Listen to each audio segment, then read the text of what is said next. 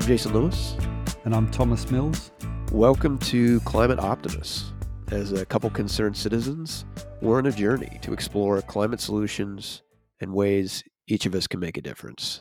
So Todd's out this week. He's joined his family for their annual hunting excursion that involves, remote camping in sub-zero temperatures and long hikes that start before dawn each day.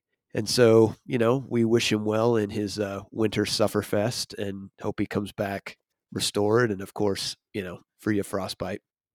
While many podcasts get funding through, sponsors or ad revenue, at Climate Optimists, we rely on listener donations to bring you the content you hear.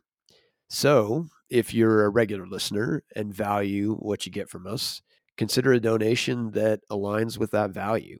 If you have the means, join us as a monthly sponsor. Even $5 a month makes a real difference. And, with today's inflation, that's probably more than most people pay for their morning latte.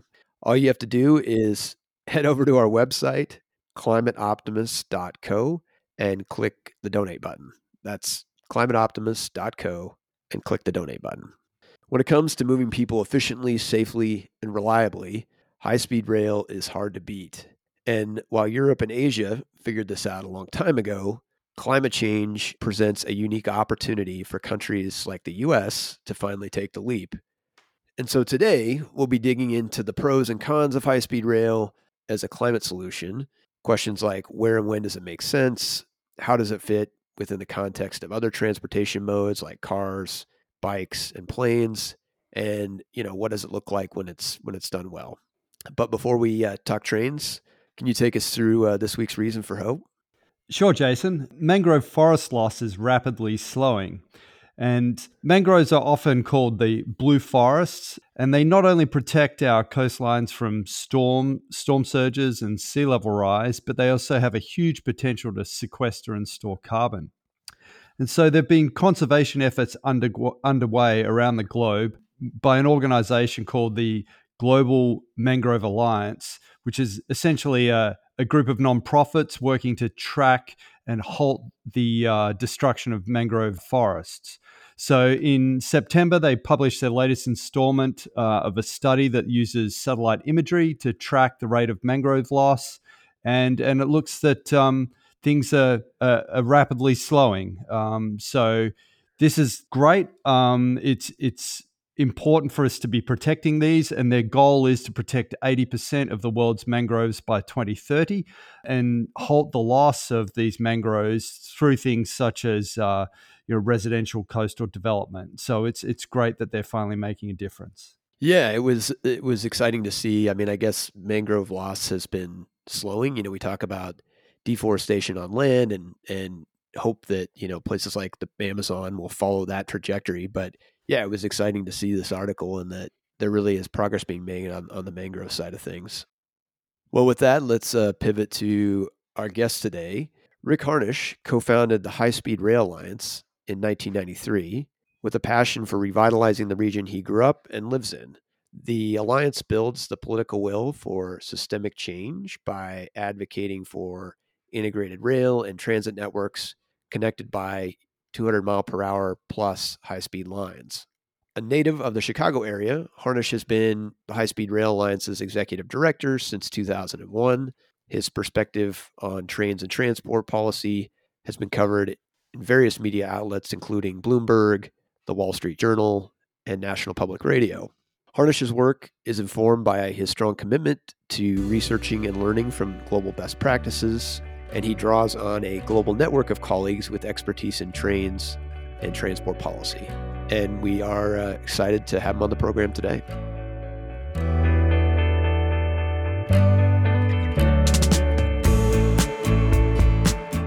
Rick, welcome to Climate Optimists. Thank you very much for having me. So to start things off, when you think about efforts to address climate change, what makes you hopeful?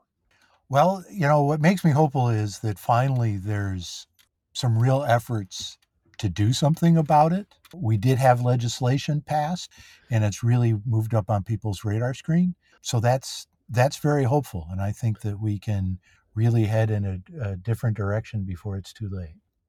So before we dig into high speed rail, wanted to kind of hear what your journey was into, well, I guess executive director role at the High Speed Rail Alliance. How did you find your way into high speed rail? So, as a kid, I did the thing where trains are cool, planes are cool, cars are cool. Found trains fascinating. I lived in a suburb of Cleveland, and we would take what most people in the States would call a subway train to downtown Cleveland to go shopping. And this was in the mid to late 60s. And I loved how downtown was vibrant. It was full of different kinds of people. And the subway actually went into their main train station, which is now unfortunately not a train station. It's a mall called Tower City. And it was such a beautiful facility. And I didn't understand at the time why they were dismantling a lot of the train stuff around it. And, my dad's answer was people don't want to take the train. They want to drive. And I said, well, that doesn't make sense because, you know, a lot of people act like that climate change is a new thing, right? But I remember reading about it at this point in the early 70s and getting a little concerned about that. Also, we had the energy crisis. And I was like saying to my dad, well, if we've got this problem with coming climate change and we've got energy crisis, wouldn't it be better if people took the train instead of driving everywhere? Right. And I just started digging into, well, why don't we have trains? And the more I learned about it, we have this myth of the free economy in the US. There never has truly been a free economy. There certainly is not a free economy in transportation or land use planning. That's totally driven by federal policies at the big level. And so realized, we didn't end up here because that's the way the free market got it. It's because we made decisions that we can change and we can decide to undo those decisions. And that takes an advocacy organization to help people understand why we need to change that path. And so I started looking for a nonprofit that was doing that kind of work and ran into a group of guys in the early 90s that was putting together that nonprofit. At that time, we were called the Illinois High Speed Rail Association, and became one of the founding people to get that organization started, and then became full-time executive director in 2001. And we've grown it since then. So, it's really just a long-term interest that grew into a specific job. Kind of one of those lucky people that my hobby is also my employment. Yeah, indeed. Not many folks can say that, I feel like, these days. So cool to see it ended up that way for you. Yeah. Well, as we get ready to talk about high speed rail here, I thought it might be good just for context to kind of have you explain to us, kind of the basic definition of high speed rail. What qualifies as high speed rail? Well, there's a challenge because high speed rail, when done right, is completely different than the conventional railroad, and especially totally different than what we're used to in the United States when it's done right. So it looks like a separate technology. And to the user, it feels like a separate technology. But in real life, it's just an evolution of the technology we've been using for 200 years. And so our opponents like to say, oh, that's an old technology, right? Well, eating food is an old technology. Making babies is an old technology, but it's still the best way to do it. So when we want to say, though, high speed rail, we really need to think about high speed lines, which are tracks where the trains are capable of going 150 miles an hour or faster. High speed trains are trains that are capable of, on some parts of their journey, going 150 miles an hour.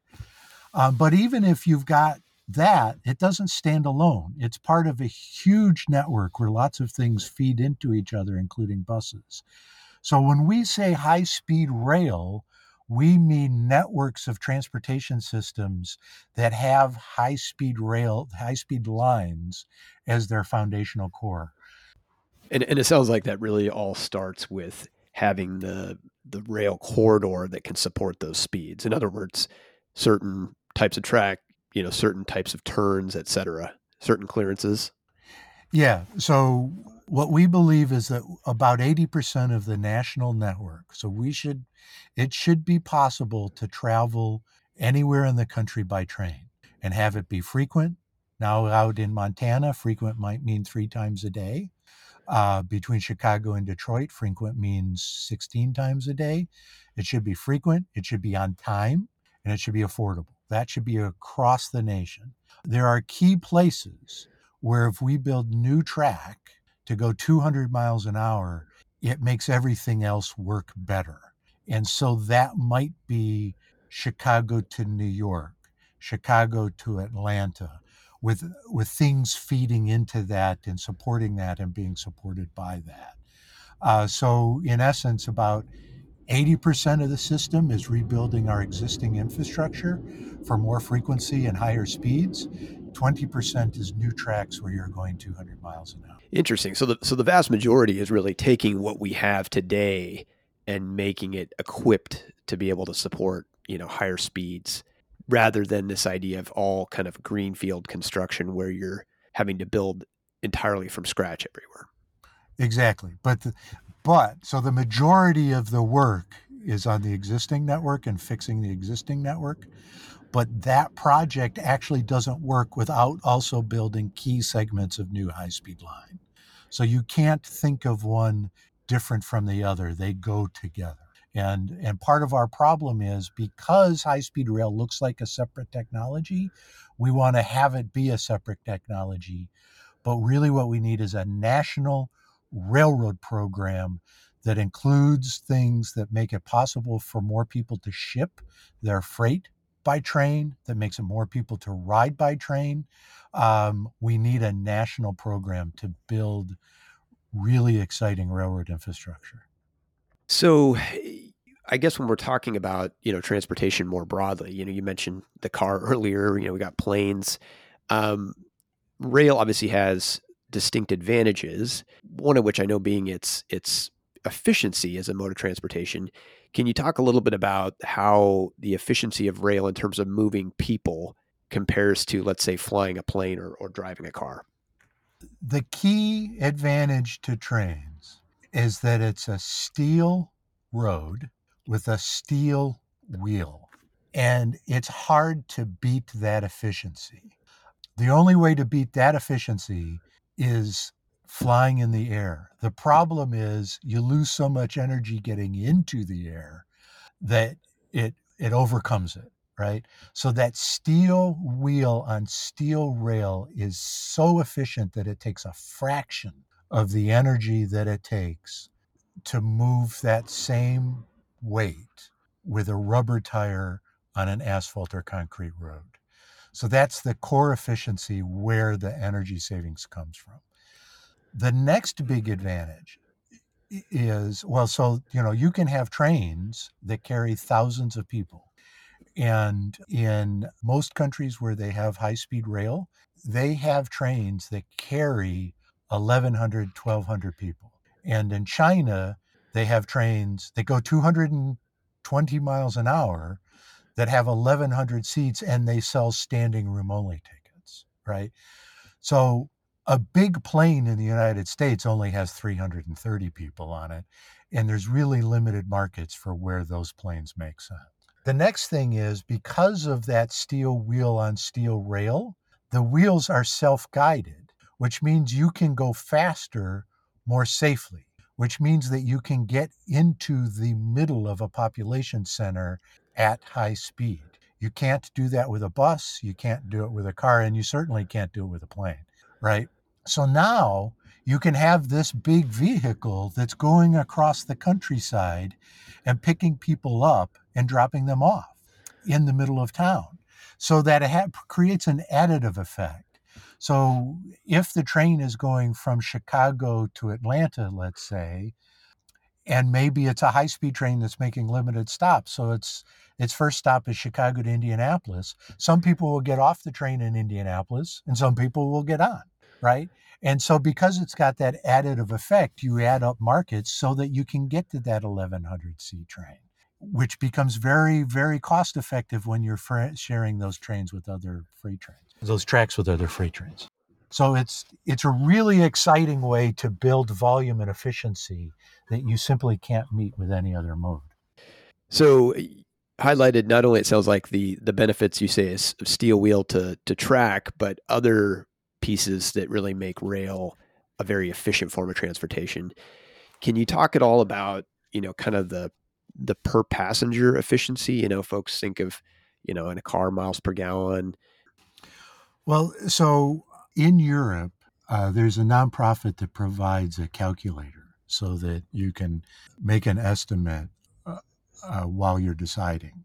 And it goes from any station in Europe to any station in Europe. So, that's part of this issue I talked about earlier about you need a network. It's not just about big city to big city. But we did that comparison on that sheet for Paris to Marseille, which is the distance of LA to San Francisco. And keep in mind that, San Francisco and LA have multiple airports, but really when it comes down to it, any of those airport pairs only has 5 to 10 flights a day at the most, whereas Paris to Marseille, it's got 30 trains a day. So you've got more options. But in terms of equivalent gallons per passenger to take that trip, they're estimating 6 gallons by train, 10 by car, and 15 by air. Wow. On terms of carbon dioxide, it's 12 units on train and 190 by car and 290 by airplane. So it really is a huge, huge difference. Some of that borne by the efficiencies that you talked about, like not just the efficiency of the train itself, but the fact that you can pack a bunch of people on it.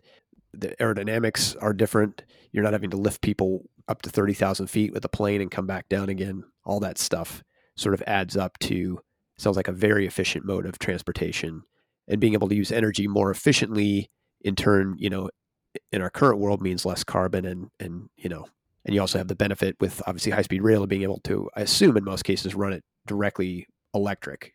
Yeah. So, in France, the high-speed trains are mostly run by nuclear.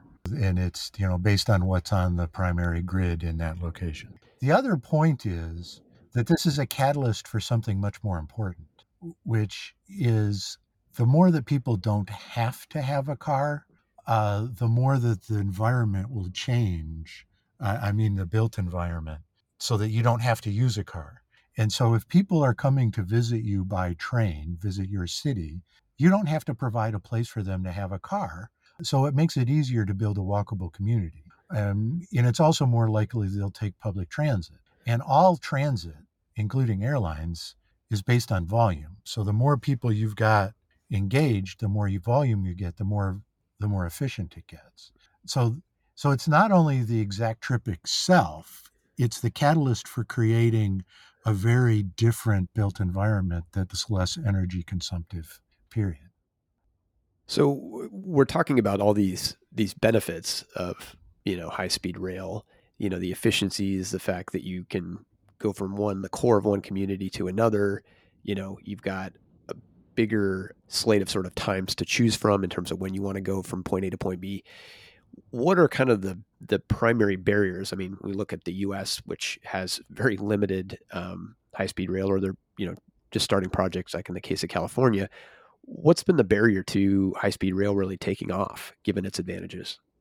The chief barrier, really when it comes down to it, is we decided as a country after World War II, we thought that the future success economically would involve everybody driving everywhere. And we focused on building infrastructure that appeared to make it safe for people to drive. Unfortunately, with a sad ironicism, it has actually made it less safe to be a human in general in the U.S. because people go so fast on this infrastructure that appears to be safe, we end up killing a lot of people in cars. So we made this decision to invest there. And don't let anybody tell you that the free market had anything to do with that. The Reason Foundation wants you to think that we did, but it didn't. It's complete baloney. We've subsidized cheap housing in the suburbs that's car driven or car focused. And and I don't know why it became acceptable for us to build houses where you have to get in a car to go buy a gallon of milk, but that's what the law says you have to build today. And we've got regulations in place that say you have to make roads dangerous to walk on. But the good news is we can change that, and there are people working on changing it. And we didn't throw everything away. We've still got these great towns everywhere that still have their basic bones that we can build upon and use to build more walkable, more healthy, less energy intensive communities. In other words, there was this hard pivot, it sounds like, to the world of the car for, various reasons, but we still have, in many cases, the corridors or existing rail that connects communities. It's just a matter of, resurrecting or improving them. Yeah, and we still have the core communities based on railroad stations. Lincoln, Illinois, it's kind of hollowed out, but it's there. It's got the basic bones it needs to become a thriving community. Toledo has these beautiful buildings downtown, but if you replaced all of the surfing parking lots with productive uses in these core communities, you could really do something great. But the catalyst for that is fast trains. And, in Japan, they assumed that once they recovered from the horror of World War II, that everybody would switch to driving, just like in America. And fortunately for the world, there was a guy named Sunji Sogo, who was the president of the Japanese National Railroad. And he spent his post-retirement years, so he took the job after he'd actually retired, pushing Tokyo to Osaka high-speed rail and making that happen. And if he hadn't have done that, we might not have high-speed rail in the world. But it was somebody saying, we're going to make this one thing happen that became a catalyst. And we need that kind of catalyst in the United States. So let's talk about that. I mean, it seems like there is momentum in the right direction in the U.S. What's needed to kind of, push it over the edge, if you will? I mean, I know there's construction underway in California on their high-speed rail. Well, we should think about this as a bunch of saplings and sprouts that are there, but they're going to need attention, right? We got to keep the deer from eating them. We've got to make sure they get the right kind of water. We've got to give them the right environment to grow. That's where we are today. So we've got high-speed rail under construction in the Central Valley of California. And if you look at a map, which is flat and doesn't show you where the mountains are, it's hard to understand why the Central Valley is the best place, but it is in fact the best place in California to start high-speed rail, and it's under construction today. The next best place to start high-speed rail is between Las Vegas and the suburbs of LA. And if you build those two, then the most important project for the West Coast for changing rail travel is a tunnel through the Tehachapi Mountains. And if you build Las Vegas to LA suburbs and you build the Central Valley, now you've got the case for building that tunnel. And that's the tipping point on the West Coast. There's funding in place. It's just a little bit, but the funding exists to put some water on some of these other sprouts and get them growing. But what's needed is for people to push their mayors and their state level officials to push state DOTs to actually get projects underway.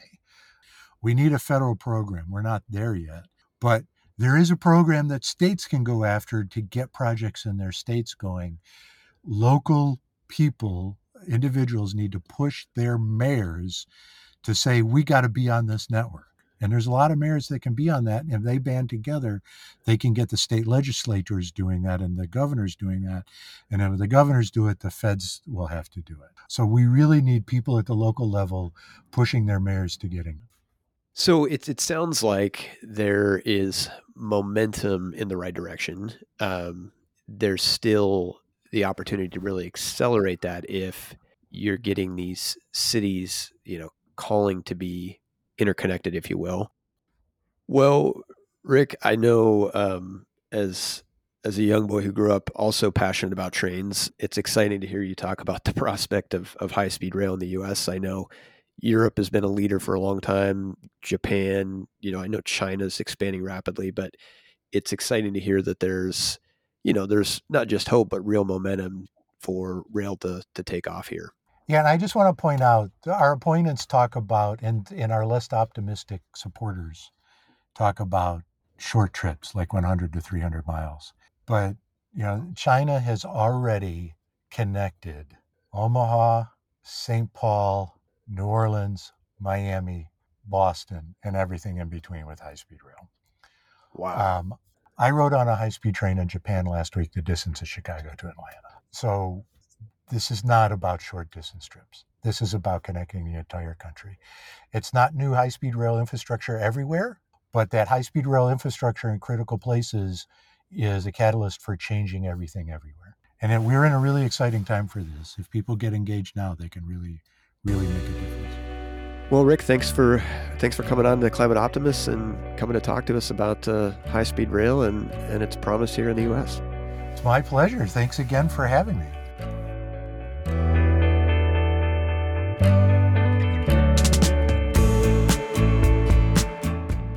So, Thomas, what were your takeaways from the interview with Rick? Well, I guess this would all be coming from a point of extreme bias because I'll be frank, I love trains, high-speed trains, slow trains, I love it all. But I think Rick brings up a great point that he touched on a couple of times throughout the interview, and that was that this really is the catalyst for making everything else work. And without the high-speed rail, you will still have the automotive dependence that we have today. So being able to take the cars out of the equation means that you free up space in cities and you can go back to a higher density type urban environment, which is more accessible for people on foot, by bicycle, by other means of transit, rather than just the automobile. So yeah, it's an unfortunate chicken and the egg situation, but it sounds like in the US, you finally just need to get it done. So hopefully this new funding that's come out of the latest federal bill that has $66 billion for rail in the US really gets some of these projects that have been on the cards in Florida, Texas, and California moving. How about you, Jason? Yes, similar to you, I definitely appreciated him pointing out the, sort of the other benefit, right? It's easy to focus on this being strictly a transportation solution, but it really is a way to redesign our cities, and make them much more walkable, more green space. And it's not to say for those car lovers out there that the car goes away, but if you don't have as much car traffic, all of a sudden you don't need that 3-lane road, and it can be reduced down to just 2 or even 1. Yeah, I think the important thing with car lovers is they need to understand that not all people are, right? So if they want to drive their cars and they want roads that are free of other traffic so they can drive their car at will, great. Let's give everybody else an alternative. And that typically is, good, effective, efficient public transit and some last mile option, be it foot, scooter, or a bicycle. Yeah, indeed. And we can't underestimate the value of the efficiency piece because, while the focus right now is obviously moving us away from fossil fuels, in the big picture, we need to be getting by with less. We're stretching the world's resources to their limits. And, he used the example of traveling from Paris to Marseille, which is, similar to kind of the San Francisco to LA example in the US. And there's always nuances and sort of the variables and assumptions. But the fact is, with rail, you're talking at least half the energy compared to car, a third of the energy compared to plane. The efficiency piece and the value that brings really can't be, underestimated in the long term as we continue to grow as a globe and need to be able to get by with less. Yeah, and I think too, from a decarbonisation perspective, that's where rail has it all over air travel, because you look at the majority of rail in France, which is nuclear powered, right? Catenary structures above the train lines so that they can pull power directly off the grid.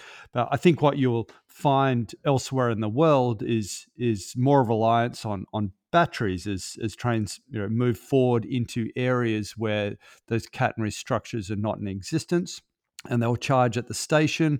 The weight of batteries is really a non-issue in a train, where it is in an aircraft, of course. And you've got amazing efficiency with batteries now, round trip efficiency of approximately 90%.